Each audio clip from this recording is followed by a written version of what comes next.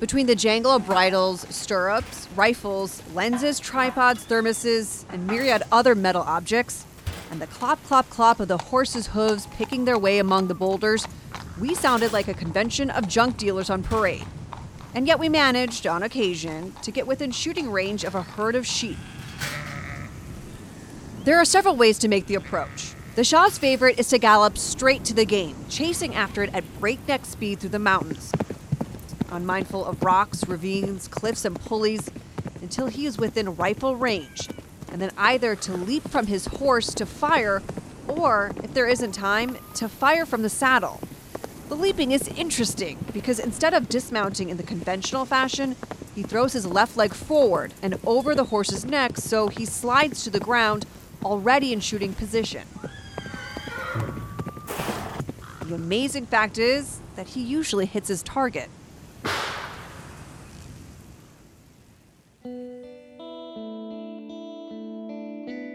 In 1962, Sports Illustrated sent writer Virginia Kraft to go hunting with His Imperial Majesty Mohammad Reza Shah Pahlavi, the Shah of Iran.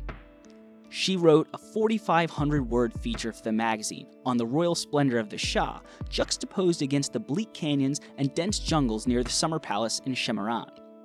A story like that needs images. Capturing the harsh landscapes, breakneck chases, and sumptuous royal feasts was too much for 1960s cameras. Instead of a photographer, Sports Illustrated sent illustrator Bob Peak, who later told his son of his adventures. So he went on assignment, and they have certain customs. One of the customs that he had a tough time with was after they shot one of the animals, they would have to immediately drink a thing of their blood. And my dad said, so that I wouldn't insult the Shah and his people, what I would do is I would drink the blood and then I'd go around behind a bush and throw it up. He said he would ride with them. He would, draw very loose drawings. Some of the drawings are very loose, very interesting. I look at now what they do in Sports Illustrated or other periodicals as well, and I think, this almost doesn't exist anymore. Bob Peak's illustrations are gorgeous. Strong lines, striking color, and careful layout capture more than a camera ever could. Each drawing is an amalgamation of hundreds of smaller moments, distilled into one perfect scene that shows a vision truer than one moment can hold. Illustration expresses something no camera can capture: the entirety of sport in a single frame.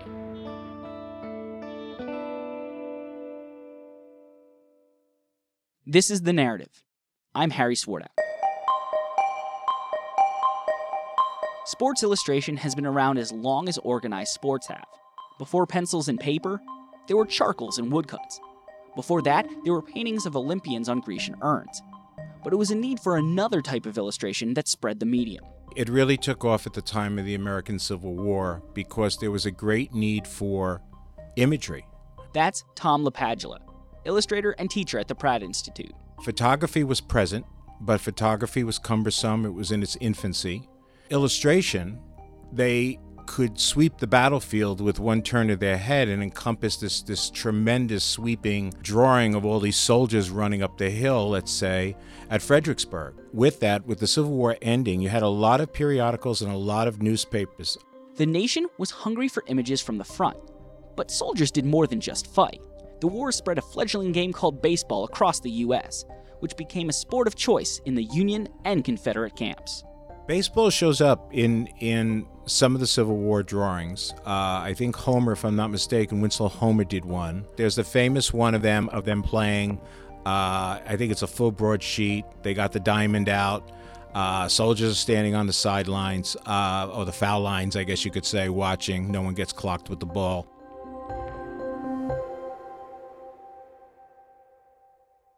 Along with battlefield tableaus, eager readers learned about their new pastime from the papers. But what ended up in print didn't always look like what was drawn on the field. In order for that drawing to get into the paper, what happened again, we have the artist, he's at, let's say, Gettysburg, he's drawing, he sends it back. Once they got back to New York, they went down to the engraving department. The way this was done, let's just say it's a full sheet. They would get blocks of basswood and cut them so they were in 12 pieces. They were all put together, held down with a vise. They were blackened, and then someone took the artist drawing, held it in his hand, and redrew what he saw on these pieces of blockwood. Once it was redrawn on these blocks, they were separated and they were given out each individually to an engraver. The engraver would engrave only his little, let's say, 4x6 block. He would stop about a quarter of an inch around the edge and leave that blank. And then what would happen is those blocks were then put back together, clamped together, and the master engraver would literally connect one line or one block to the other block, so it would appear to be seamless. You still, when you looked at these illustrations in the periodicals, you could still see where the one block ended and one began, but this was the best reproduction they had at that time. And then once he connected everything together, the master engraver, it was inked and put in the paper. So you can imagine that the artist who did this drawing probably by the end of the day wasn't going to be very happy with what his drawing looked like. The process was limited in other ways too. There was no color, and the papers couldn't produce halftone or shades of gray, so all images had to be line drawings. As the new century dawned, reproduction became more faithful and kicked off an illustration bonanza, right as America was discovering its love for organized sports. Once they were able to depict halftone, illustrators just started to paint in black and white. When you had people like J.C. Leyendecker and his brother who were doing these fantastic, paintings, this, like a one-on-one of a halfback trying to go around the end when somebody's got him around the waist and he's just about to drive a shoulder into him. You see a lot of that, what I would call sports for boys. Young kids look at this and they say, "Oh, when I grow up, I want to go to Princeton, and they had the football team, and I want to play halfback for the Princeton Tigers." You begin to see now in the 30s pulp magazines, which are geared towards specific genres. One of them, sports. They had ones on sports, they had ones just on baseball, they had ones on just football, they had one on every kind of sport you can imagine. The cover was lavishly illustrated in color, and inside the interiors, they were generally line drawings. Newspapers at this time, too, started to have sports pages with what they call sports cartoons, but really, they were really, really great drawings.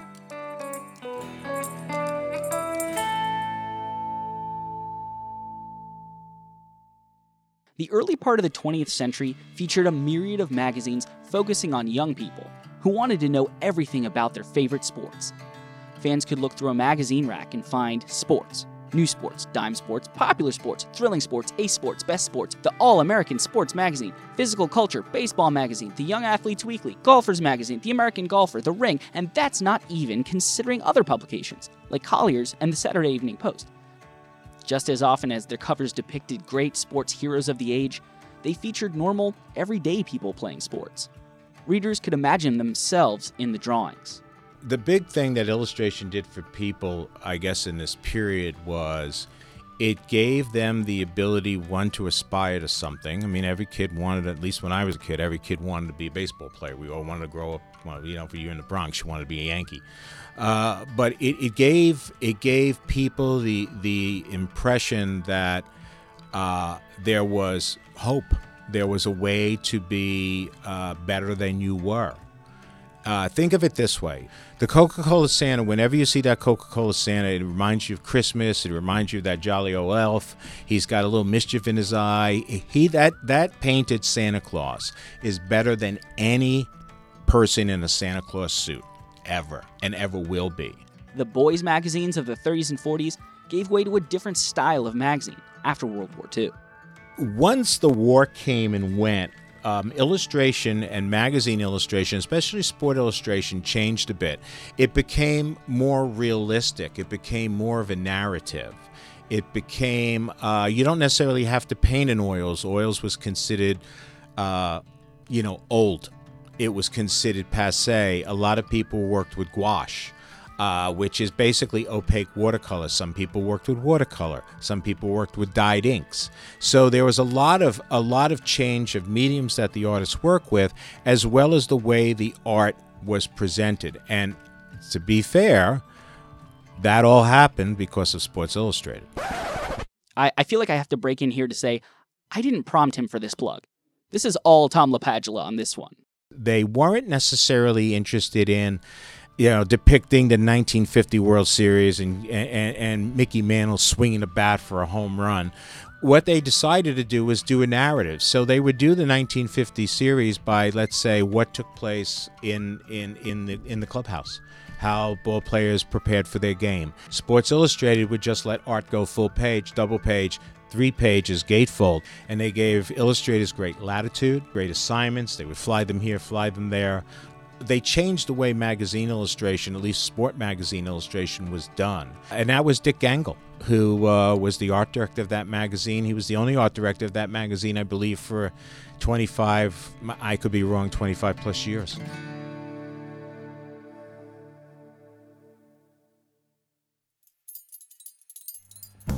That brings us back to the beginning, and Bob Peak's trip to Iran. Peak was flown out to the Middle East for a month because SI's art director, Dick Gangle, decided the story would be best told through illustration.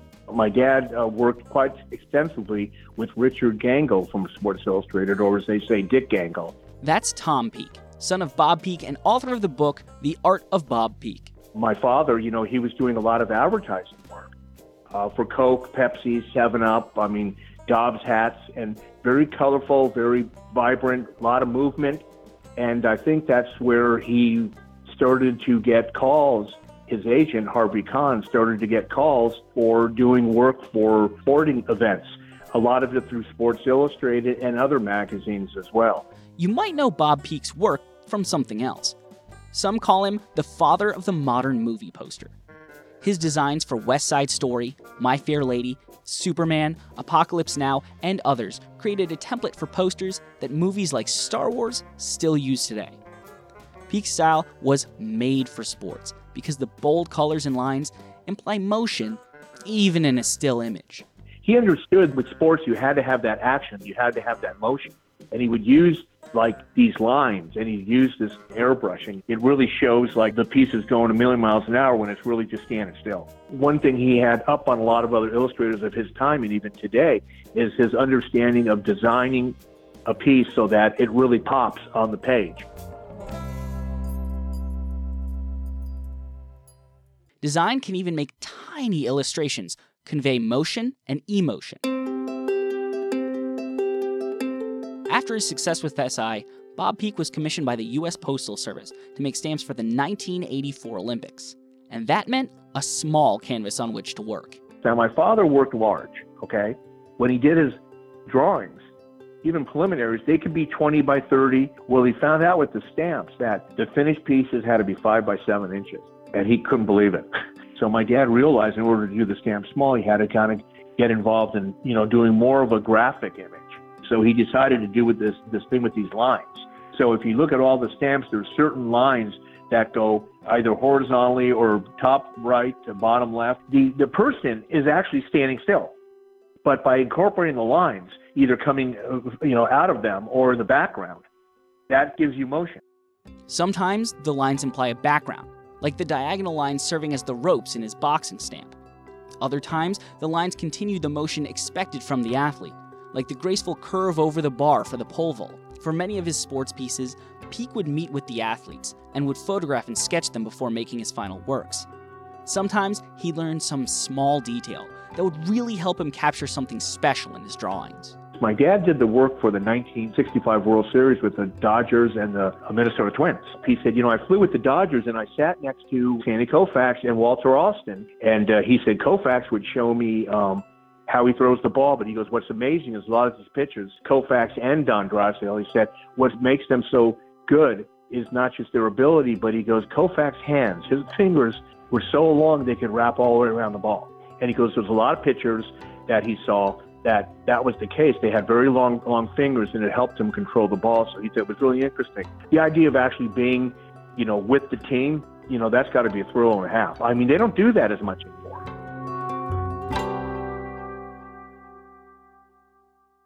They don't send illustrators to travel with teams anymore because it's expensive. Illustration takes time, and time is money. Photography is comparatively cheaper, and there are a larger pool of photographers to pull from. So magazines have been cutting costs by using more photography and less illustration. That doesn't mean illustration's dead. it actually means that it can have a greater impact. Illustrations now have to be bigger than photography. Usually an impact that happens with a photo that to echo that impact in a drawing, it really means that you have to kind of move it a bit further. That's Andrew DeGraff, an illustrator who has made covers and interior art for Sports Illustrated, as well as tons of other work. You're just always kind of trying to heighten the gesture a bit. You want a little more, you want to exaggerate. And usually in the exaggeration or trying to characterize it, you actually get something that looks closer to the reality of what happened. You're trying to draw it wrong so it looks right, if that makes any sense. And illustrators have more options than ever to draw it wrong so that it looks right. A mixture of traditional printing and digital techniques can elevate illustration even further. Everything starts out by hand. I tend to do pretty large, pretty finished pencil sketches so that I can really flesh out a couple of ideas that I like. And then I generally take those pencils, and sometimes I work directly on top because I do my sketches on good paper with ink. And I'll generally work in 1 or 2 or 3 different colors of ink, which then allows me to easily separate them digitally. And then I build the color, usually digitally, although sometimes when I have the time, I do like to just paint them. But I'll take sort of scanned textures and surfaces and basically build it out of colored versions of those textures, generally, so that every layer has a slightly different texture and feel. But it really starts with just a brush and ink. The digital revolution has also tightened deadlines. While Bob Peak had a month in Iran, modern illustrators often have less time, like DeGraff did for his December 18, 2017 SI cover illustration on NFL injuries. There was just this rash of injuries in the NFL, and the sort of concept of carnage, sort of like one of those after the battle images, with all of the dead soldiers and wounded people in the aftermath, just a field covered with these injured players. And actually, it was going to be an interior that might end up on the cover. And actually, Carson Wentz got injured that Sunday night. He was going to be on the cover. And then when he got injured, he got added into the illustration and ended up on the cover that way.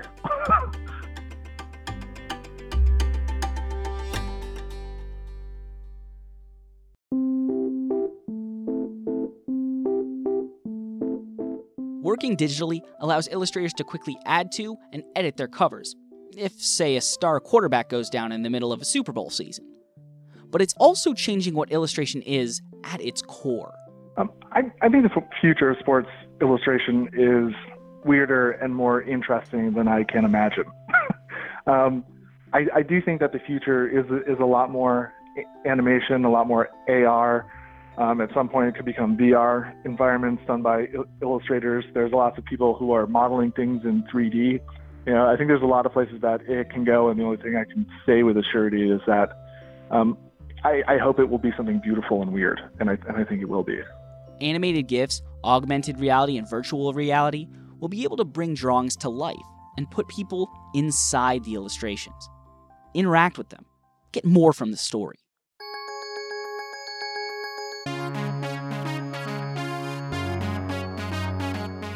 I think sports and games in general, in the course of the game, it's like you live a whole life, and there's drama and heartbreak and humor, and there's a broader context of every moment in that event is significant. But looking at those older images of the painters who were really painting those sports, you get a sense of the larger context of what that moment means in the context of the game, in the context of that event. Other things that are going on, I mean, you have just so much more of the picture plane you can manipulate to really build story.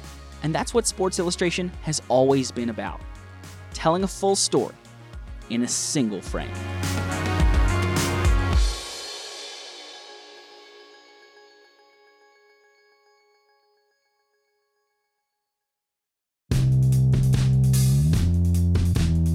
Special thanks for this episode goes out to Priya Desai, Andrew DeGraff, Tom LaPadula, and Tom Peak. If you like the podcast, leave us a rating or a review. It'll help put us in front of more people. Or better yet, just tell a friend. You can tweet about the show using the hashtag SINarrative. I'm at Harry Swartout on Twitter. And as always, for more on Sports Illustration and to see beautiful sports illustrations in our magazine, log on to SI.com.